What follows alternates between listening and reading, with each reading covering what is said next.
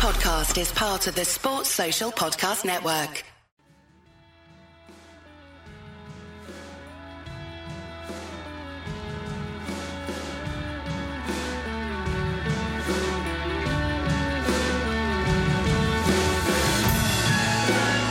Hello and welcome to the Wisden Club Cricket Podcast in association with NatWest. I'm Yaz Rana and with me today is the Editor-in-Chief of the Wisden Cricket Monthly magazine, Phil Walker. Phil, we're allowed to net again.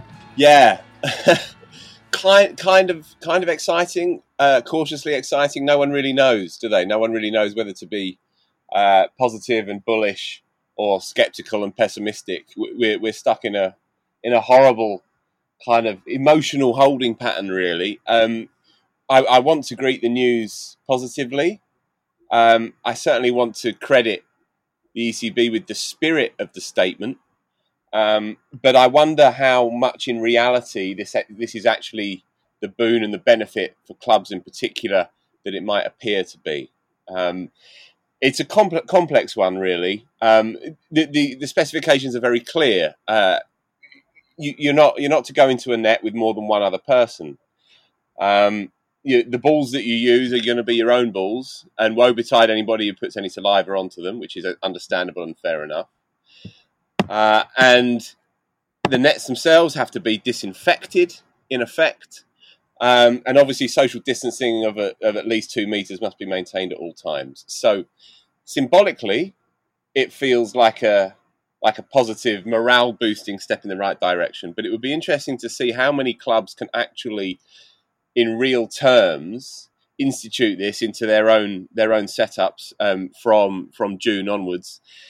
Especially bearing in mind that clubhouses themselves can't be reopened for obvious reasons. And if you remove that element from a training night or a training afternoon in a cricket club, then suddenly the enthusiasm that brings a lot of people to nets in the first place is diminished because you don't have that afterwards drink up and a chat and so on and so on. Obviously, no indoor activity at all either, and so it's a precarious one, I would say.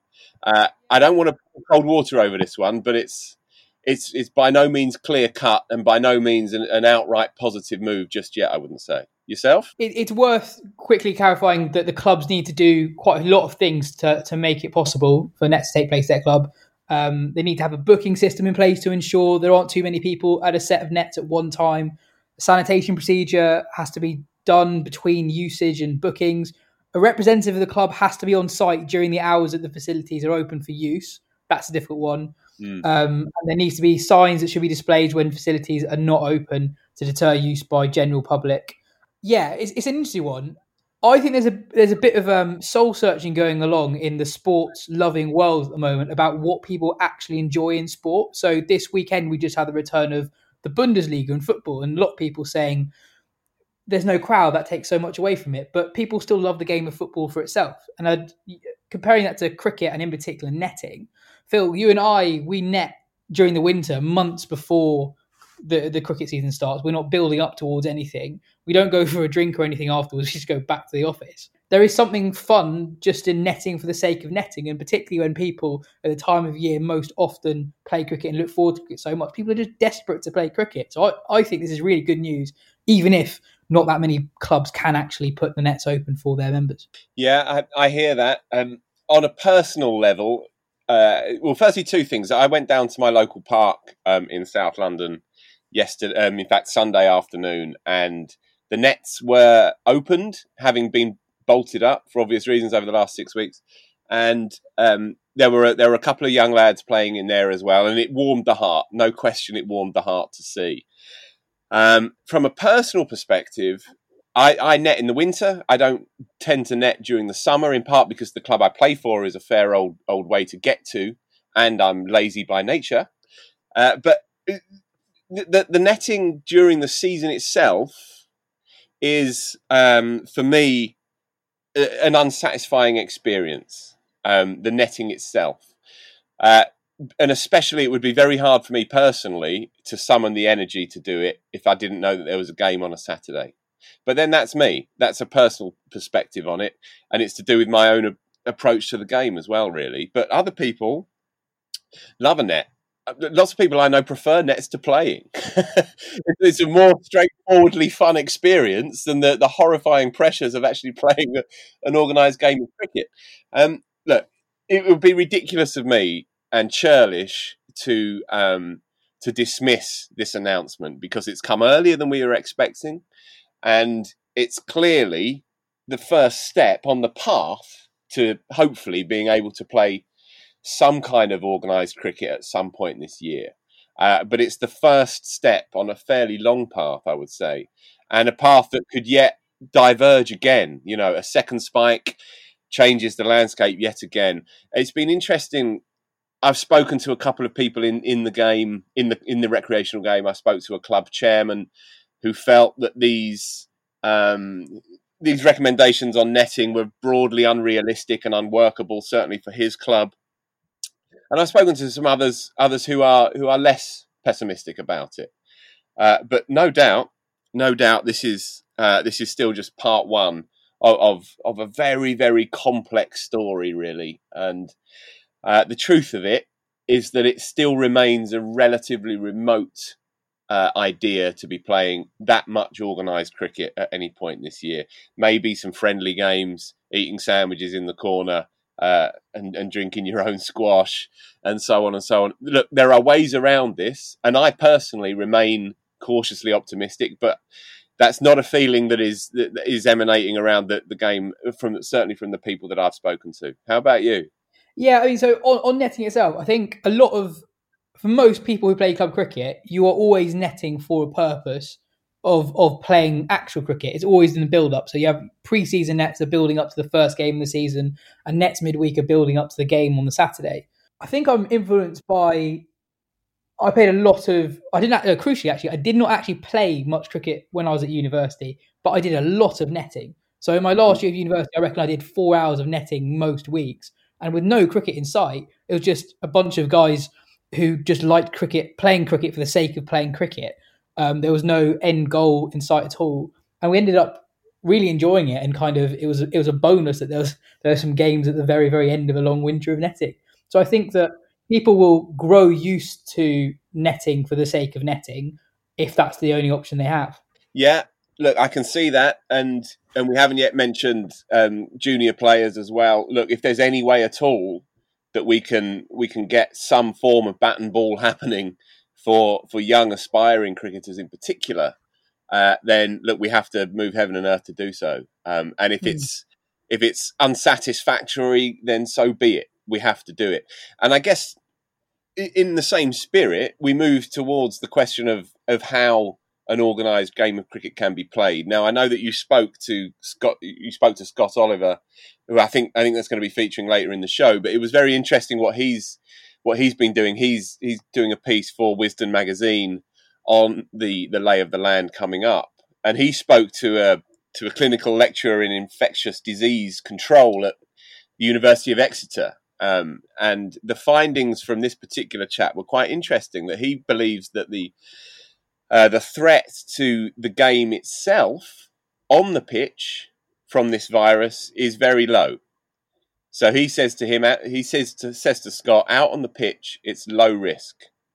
The ball itself isn't infectious, and because you're outside in the open air, the virus itself is diluted, dispersed into the outside air. He is less optimistic, this lecturer, when it comes to the surrounding issues of cricket, the social issues of cricket. Can the cricketing playing force effectively adhere to the recommendations and the requirements? But what is interesting, as I say, is that on the pitch itself, he has a lot of confidence that a game can go ahead without any real risk. Let's play that interview with Scott Oliver, WCM columnist. Now, it's a really interesting listen, and I think it's quite a balanced approach to the question that we're all asking ourselves: are we going to be able to play a game of cricket this summer? So you've written a piece in the upcoming Wisden Cricket Monthly about the feasibility of club cricket being played this summer. Simply, what did you find out, if anything? I I found out that the picture is massively uncertain. That's the overriding message. There's a lot of hope among people, but I think it's wishful thinking rather than realistic hope. I think expectation management. If that was my field, I would be saying like prepare for the worst in cricket terms, because the wider situation is going to govern everything. But within that, cricket clubs themselves are preparing their grounds in the hope of a resumption of play, which is obviously a precondition. You need the pitches ready to go, and that in itself creates a number of problems. I mean, certain private clubs have had to furlough paid ground staff. Other clubs that rely on volunteers and that own their land have been able to get it as ready as it ordinarily would be. But then there are clubs that lease their ground off local councils, and in some cases they haven't been able to access the pitch for weeks, 7-8 weeks. The gates have been locked. The council staff that would tend to the grounds have been kind of diverted into other essential operations at crematoria, trimming arterial road verges, waste management, that sort of thing. So, yeah, hypothetically, if there were to be a resumption, I think there would be a very uneven picture around club cricket as to which clubs would be ready to go immediately. There's that variability. But obviously, the message from the government a week ago on last Sunday with what they call the guide for the public on the phased return of outdoor sport and recreation has prompted the ECB then to issue guidelines to clubs about a limited reintroduction of practice. I'm sure every club cricketer is now aware of this, but the logistics involved in that are quite, they're quite detailed and difficult. So there's a huge amount of logistical and administrative difficulties just practicing.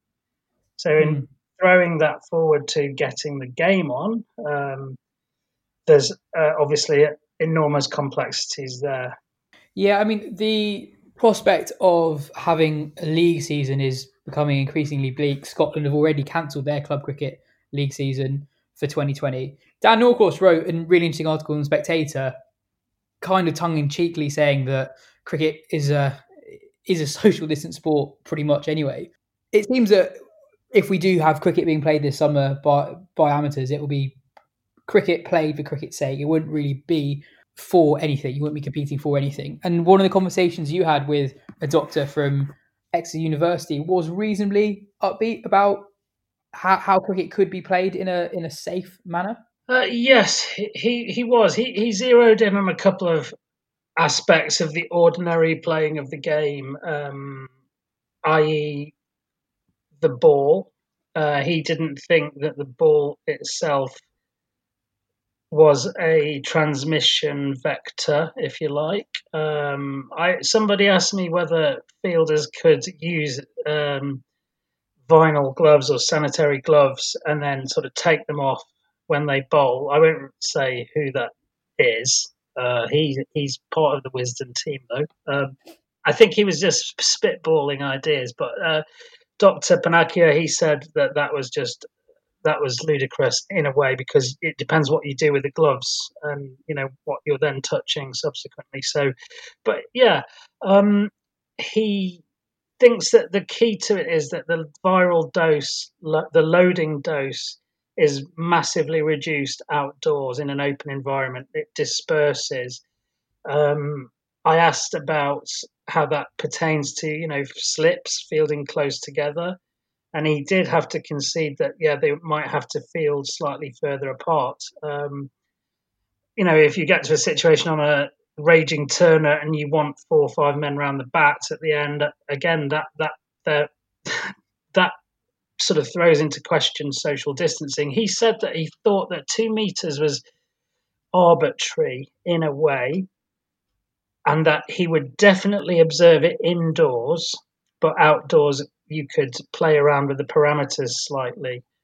So yeah, his main concern was the logistics off the field. How do you get to the game? How do you change? How do you eat? How do you use the toilet?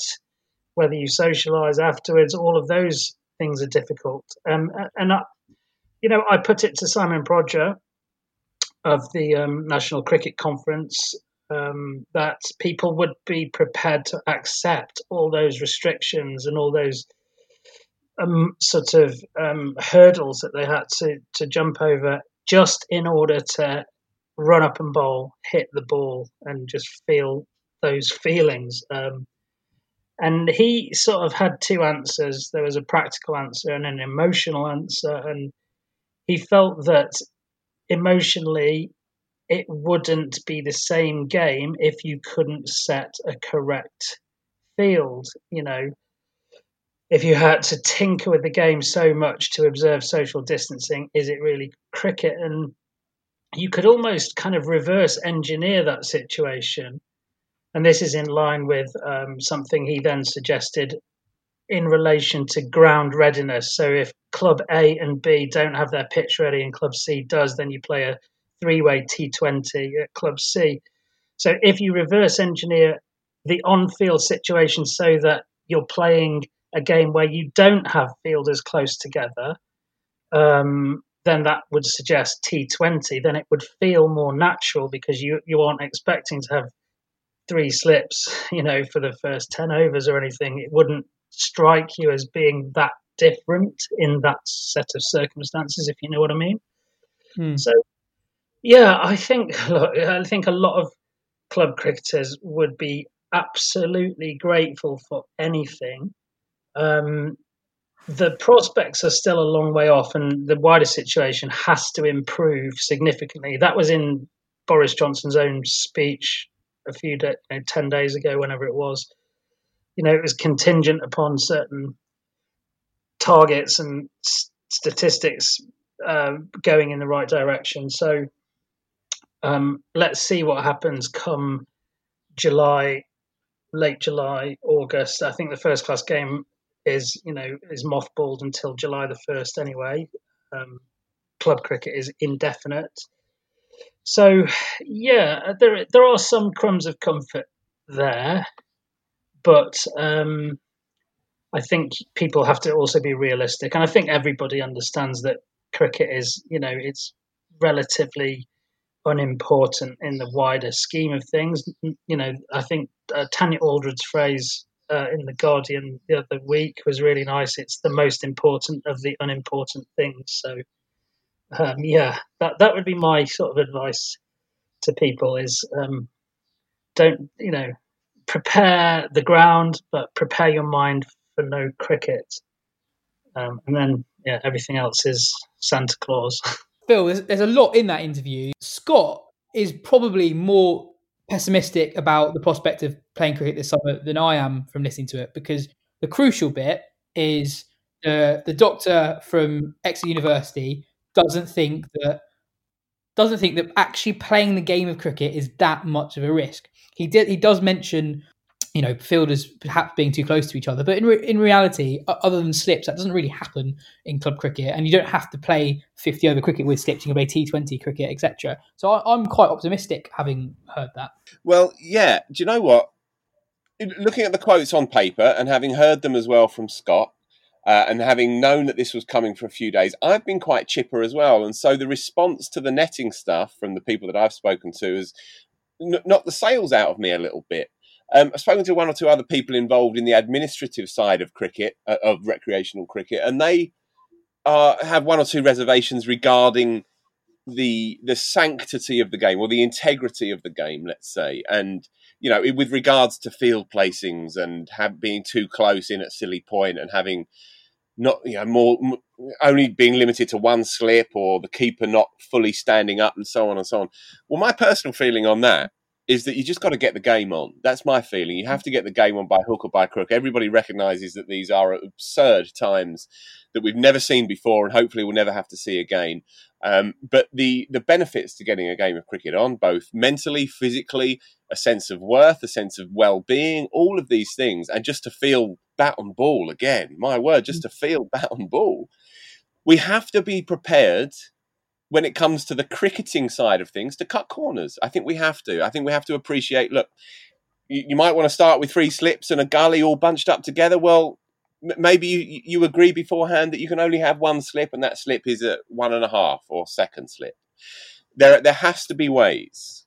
Just on another point as well, just in the brackets, the chap who Scott interviewed said that it's a rather arbitrary figure. The 2 metre figure is a rather arbitrary figure, as has indeed been shown across Europe, where different measurements are agreed upon by those individual governments. But outside that 2 metre distance, outside in the clean air, that 2 metre distance becomes less of a thing, less integral to people's health, according to this particular chap. And so, look, if it comes down to that, if it comes down to the detail of field placings and so on, then we have to be a bit more imaginative than that. I think we have to live a little bit more than that. Yeah, I think we have to be realistic about the prospect of a league season, and that being very different to whether or not we actually play cricket. So you can play cricket without it being in a structured league. Scotland have already cancelled their league season, but that doesn't mean that cricket is impossible to play in Scotland before September, October. I think that people will be so desperate, similar to what I said about nets, people will be so desperate to play any form of cricket they possibly can. I think the vast majority of club cricketers won't care that the games don't count for anything. They'll be happy to be playing anything. And they won't really care about if there are small rule changes, such as you can't have 2 slips or something like that. It might make more sense if structure and competition is something that people are after. To have a T20 league instead of 50 over stuff. Anyway, you can get more games in a shorter period of time. You can involve multiple clubs.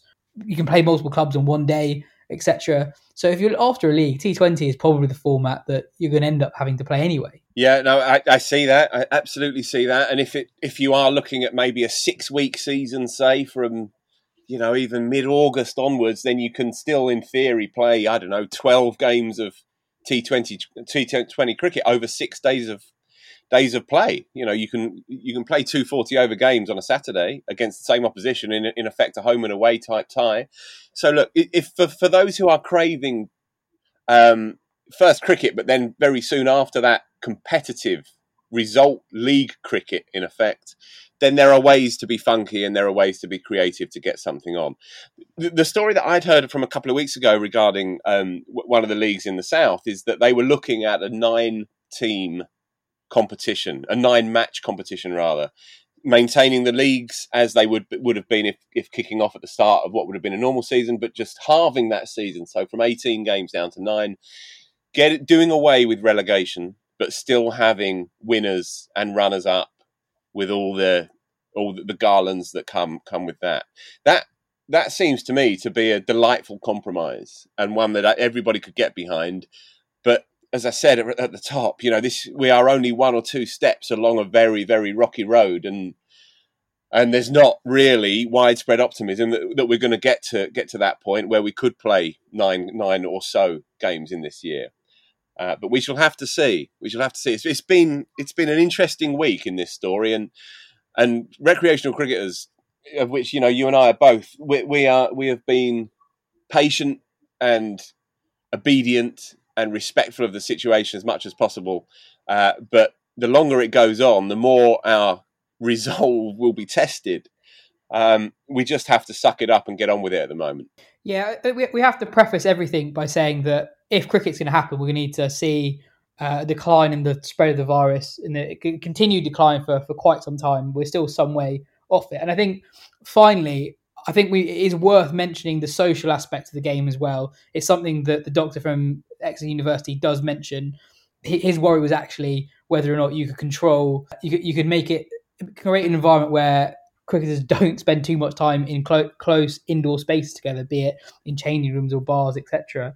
But actually, you're already seeing people are allowed to spend time, albeit with just one person, in a socially distant environment outside now. So, I do think Anyway, my main point is I'm far more optimistic about this now than I was a week ago. I thought we had no chance of having cricket being played this summer a week ago, whereas now I think there is a chance that I will play a game of cricket this summer, which is a great thought, even if it might not actually happen.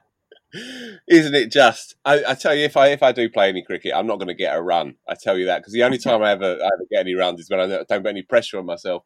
If I do finally walk out in whites and all padded up sometime in late July, maybe even early August, then yeah, guaranteed. Put your mortgage on me getting a first baller. Yes, all right, absolutely guaranteed. Yeah, look.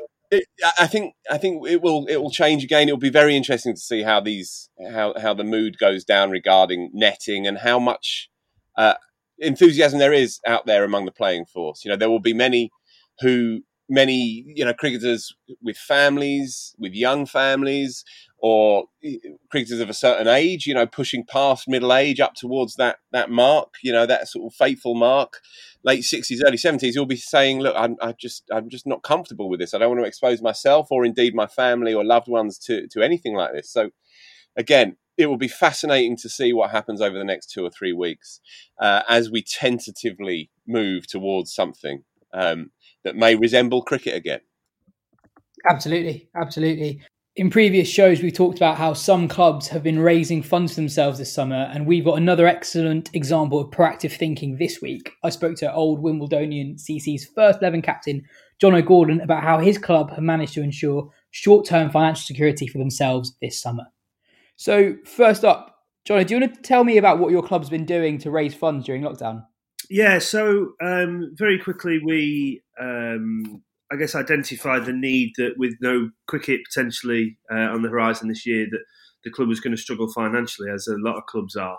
So there were a lot of conversations had, and we looked to other clubs to see what they were doing. So clubs, Addiscombe, Purley, Twickenham, clubs around the southwest London region, and a lot of those guys were seemingly doing these crowdfunding appeals with different amounts they were looking to raise. So after a lot of considered conversations between the committee, we decided to head down that route. So how bleak was your financial position before the fundraiser?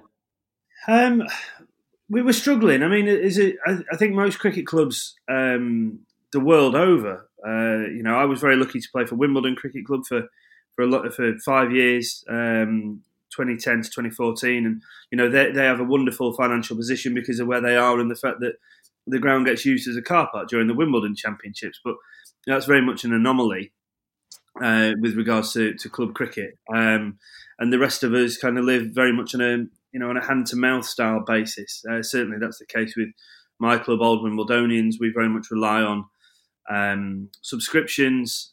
We're part of an association, so the bar revenue goes to the association. So all of our income, in inverted commas, is made up through players paying, their subscriptions and match fees throughout the year.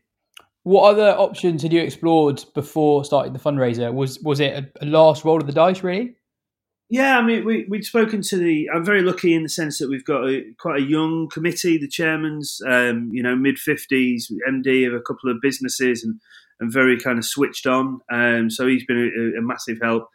And he's very proactive in that sense. But he'd explored a lot of the different funding avenues, and whether be it rightly or wrongly, his position, having read and done all this research, was that the funding was more geared towards cricket clubs who have a shed as a changing room. That we've all played at these clubs in Jazz Hat cricket or friendly midweek cricket or whatever. And not necessarily set up to support the clubs that are more firmly rooted in society or communities, if you like. So we decided that it was very much the right thing to do for us to launch our own appeal. As I say, the clubs such as Old Ruts around the corner, Addiscombe, Purley, Twickenham, have done themselves quite successfully. So I think each different club requires different amounts. Like our target is 10 grand to see us through until April next year if we see no cricket. But we also we're trying to use it as an opportunity to. We need new nets. We're in desperate need of new static nets at the club. So our stretch target is 35, because that 25 in between will give us the opportunity to then pay for new state-of-the-art equipment that would be of massive benefit not only to senior cricketers but more importantly juniors, because they need to be safe when practicing. Do you think that starting a fundraiser is an option for all clubs? So you guys have done seemingly pretty well out of it, and it's worked well for you, but not everyone might have members and supporters in financially strong enough position collectively at the moment to help their clubs enough. Yeah, I mean, we've seen donations of all shapes and sizes. You know, we've had one ex-club member who's donated 500 quid, yet we've got current members who have put in 20 quid. And there's no right or wrong. I think that, you know, it's really key, and it's a huge part of our messaging has been about having a massive appreciation of the current climate that we're in, and people's own personal situations within that. So there is no right or wrong answer. People, you know, we've not put a defined number on what we would expect or ask people to donate. It's very much up to themselves. So I, as first team captain, have an awareness of, you know, what the situation of all my kind of squad players are, how stable they are at the minute. But I'm not putting pressure on those that are still in full-time work to put, you know, an amount in, or, you know, and not. It's down to each individual knowing their own situation, and us as a club not to pry. You can ask people to contribute, however, you can't expect people to contribute. If that makes sense. Yeah, definitely. How important has communication been for you? Just talking to other clubs, learning from different clubs, and what positions they're in. Yeah, I think, you know, we're lucky in the sense that on the field and off the field, we have very good relationships with a lot of clubs that we play against. So we've got, you know, spoken to Purley and Addiscombe and Twickenham, and, you know, there's a few of us on different kind of Zoom chats throughout each week, talking to each other. So that's a real healthy way of kind of maintaining that communication with those people. I mean, you know, it just goes to show. One fella from Addiscombe, a bloke called Barry Lineker, who we've played against for years, donated to our club's fundraising appeal. So, you know, that shows what, you know, how people think of us as a club. But it also shows that actually this is you know, there's that hashtag, isn't it, cricket family, that people use, you know, throughout different times and different scenarios. This is a real time for the cricket family, as it were, to kind of pull together. You know, it's not about only supporting your own club. If you can support clubs where, you know, that you know players and they're struggling, then, you know, I'd encourage people to do that. I mean, my mother-in-law, who's Irish, who lives in Cork, donated to our club because she knows how much it means to me. And I think the more that people can do that, you know, cricket, off the back of last year, it was the biggest year that we've had in English cricket since 2005, comfortably. And this has been a real kick in the teeth for, you know, amateur cricket, club cricket, because I think we were all expecting it to kind of really see an increase in popularity again off the back of last year. And we just hope that there's a way of ensuring that can then see itself through to 2021, providing that if there is no cricket this year. But I think the powers that be are desperate to try and get some kind of cricket season in this year, whether we manage to or not. I mean, I think the main thing is that everybody has to be safe. And if we can't be seen as the sport through shining balls, saliva, sweat on the balls, etc., we cannot be seen as the sport that caused a second spike in the coronavirus. So I agree with, you know, everybody that it was saying the right thing when it has to be completely safe before we can get back out there. Would you be pushing for cricket to be as flexible as possible, though, for club cricket to return, but with amended laws, basically the temporary banning of ball shining, potentially playing with gloves, playing the season in slightly funkier times, basically having a season that might stretch into October? Yeah, I mean, look, I am. My Twitter handle is, you know, JG Cricket Badger. Like, you know, I'm a massive, you know, I'm a cricket nut. You know, I can't wait to get out there.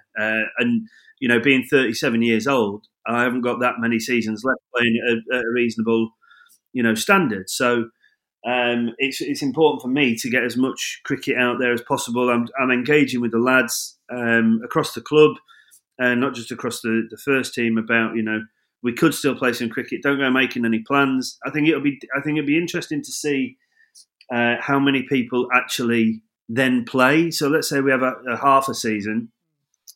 I think I've already got guys who are saying, "Oh, I'm really enjoying my Saturdays." No, lads, that's the wrong thing to think. We got promoted last year. If we get 9 games, we need to go hard for 9 games. We've all got to muck in together here. It's not just about, I might take this year off, because that, in our situation, is going to hurt the club even more. I heard that Kookaburra are they testing this kind of wax thing where you can wax one side of the ball slightly? They're testing that in Australia, apparently.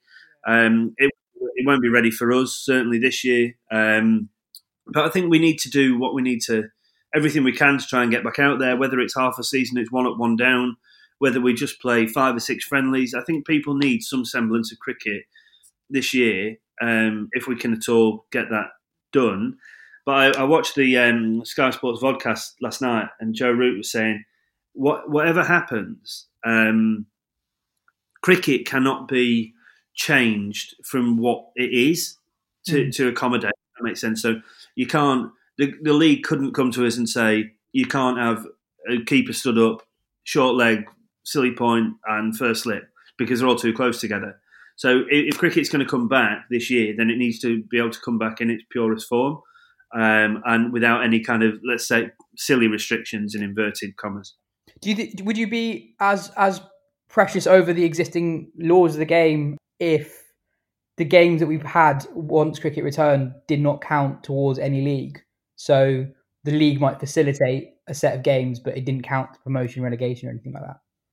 Yeah, look, if that's the case, fine. I think, if they are friendlies, if you like, I think, if that's the case, I think clubs would be left, rather than leagues getting involved too much. I think the league would say, right, you're allowed to play cricket from X until Y.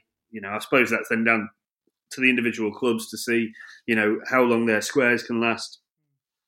Are they going to repair over the winter if you go into late October, rather than, it's all very good saying, well, the weather's been great and we've had all these Indian summers. Yeah, but, the squares or blocks or whatever you want to call them need X amount of time to repair themselves properly over the winter, and a serious amount of work goes into that. I think there's a lot of chatter amongst the cricket community about how we want to get back out there, so we think X, Y, and Z is the case, but actually, we're just on the front line as players. There's a lot more thought has to go into how to prepare wickets and blocks, etc., that we see. So the groundsman, how much money do you have to pay extra for them to do the extra work if we go into the end of October rather than finishing in the first week of September? So I think there's a lot more consideration that probably needs to happen. I think committees are going to be very, very busy over the next few months, depending on what the government's guidelines are. Definitely. And also, Johnny, you wanted to talk about one member in particular at your club. Yes. We've this goes back to the whole cricket family thing. We've got a 17-year-old lad called Sachin Shah who was diagnosed with cancer, osteosarcoma, last year. And he's going in, he's a young lad. His main love is cricket. He's half Indian, half English. He's got to have a full right knee replacement at hospital next week. And we went out to the cricket family, we had so many well wishes, some videos put together for him. Ollie Pope, Sam Curran, Owen Morgan, Jade Dernbach, Steve Finn.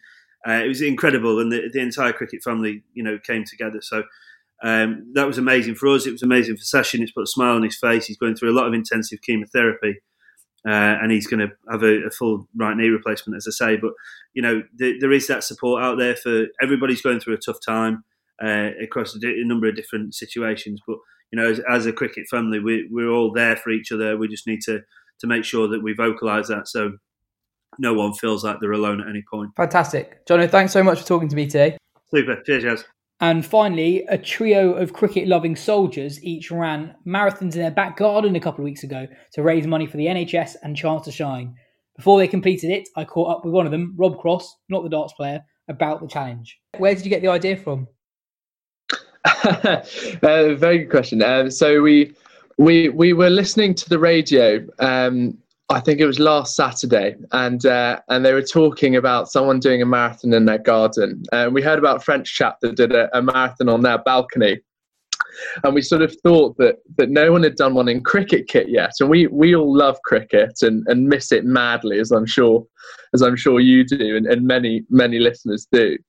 And we thought, hell, let's just go for it. Let's just do it. We don't like to sort of sit around and do little. And we thought that if we can do something to try and make a small difference during these strange times, then we are keen to do that. Running a marathon is hard enough work as it is, but you'll be doing it in your own gardens, but also with a bit of cricket kit. Are you going to be able to manage? I hope so. Like you say, it's sort of uncharted territory, really. My highest score is very measly, so doing sort of 2,387 is going to be it's definitely going to be a physical struggle. But at least I know that that refreshments are close by if we're flagging. Obviously, it's a great idea. Have any of you guys had any personal experiences with either the NHS or Chance to Shine recently that's encouraged you to donate to both those organisations? So Chance to Shine, I've been a supporter of for a few years now. Being in the military, we are incredibly supportive of any charity that firstly puts themselves on the front line, which what the NHS are doing, and those that help to teach young people in particular about teamwork and leadership, i.e. Chance to Shine. We will do anything we can to support those charities because they are the sorts of skills that we hold dear to us and that we've found to be useful in our short careers so far. And so we will happily support those sorts of charities. That's awesome. As soldiers, have you guys been involved at all with the nation's response to COVID-19? Sadly not. We're still in training, so we aren't allowed out onto the streets quite yet. But our future regiments are very much involved in the response and helping out. And I think that's sort of part of the reason why we're sort of keen to help from where we are in isolation. To be able to sort of feel as though we're making a small difference. I understand that you'll be live streaming the event. This recording will go out after you've hopefully already done it. So where can people go to watch and also crucially to donate? So we're very much live on Twitter at Garden Mara. And on Facebook as well. We're gonna, as you say, we're gonna be live streaming it. So hopefully you'll be able to watch it as we're doing it. And our Virgin Giving page is linked in there as well. So uk.virginmoneygiving.com/hit and run is the details there. Fantastic. We'll make sure to share all of that on our own social feed. So listeners, you know where to go. I wish you the best of luck. Many thanks indeed. Excellent stuff. Head to @GardenMara on Twitter for details on how to donate. Phil, thanks for joining me today. No worries, pleasure. This has been the Wisden Club Cricket Podcast in association with NatWest. If you enjoy the show, tell your friends. If you're feeling extra kind, why not leave us a 5-star review on the podcast app. Cheers.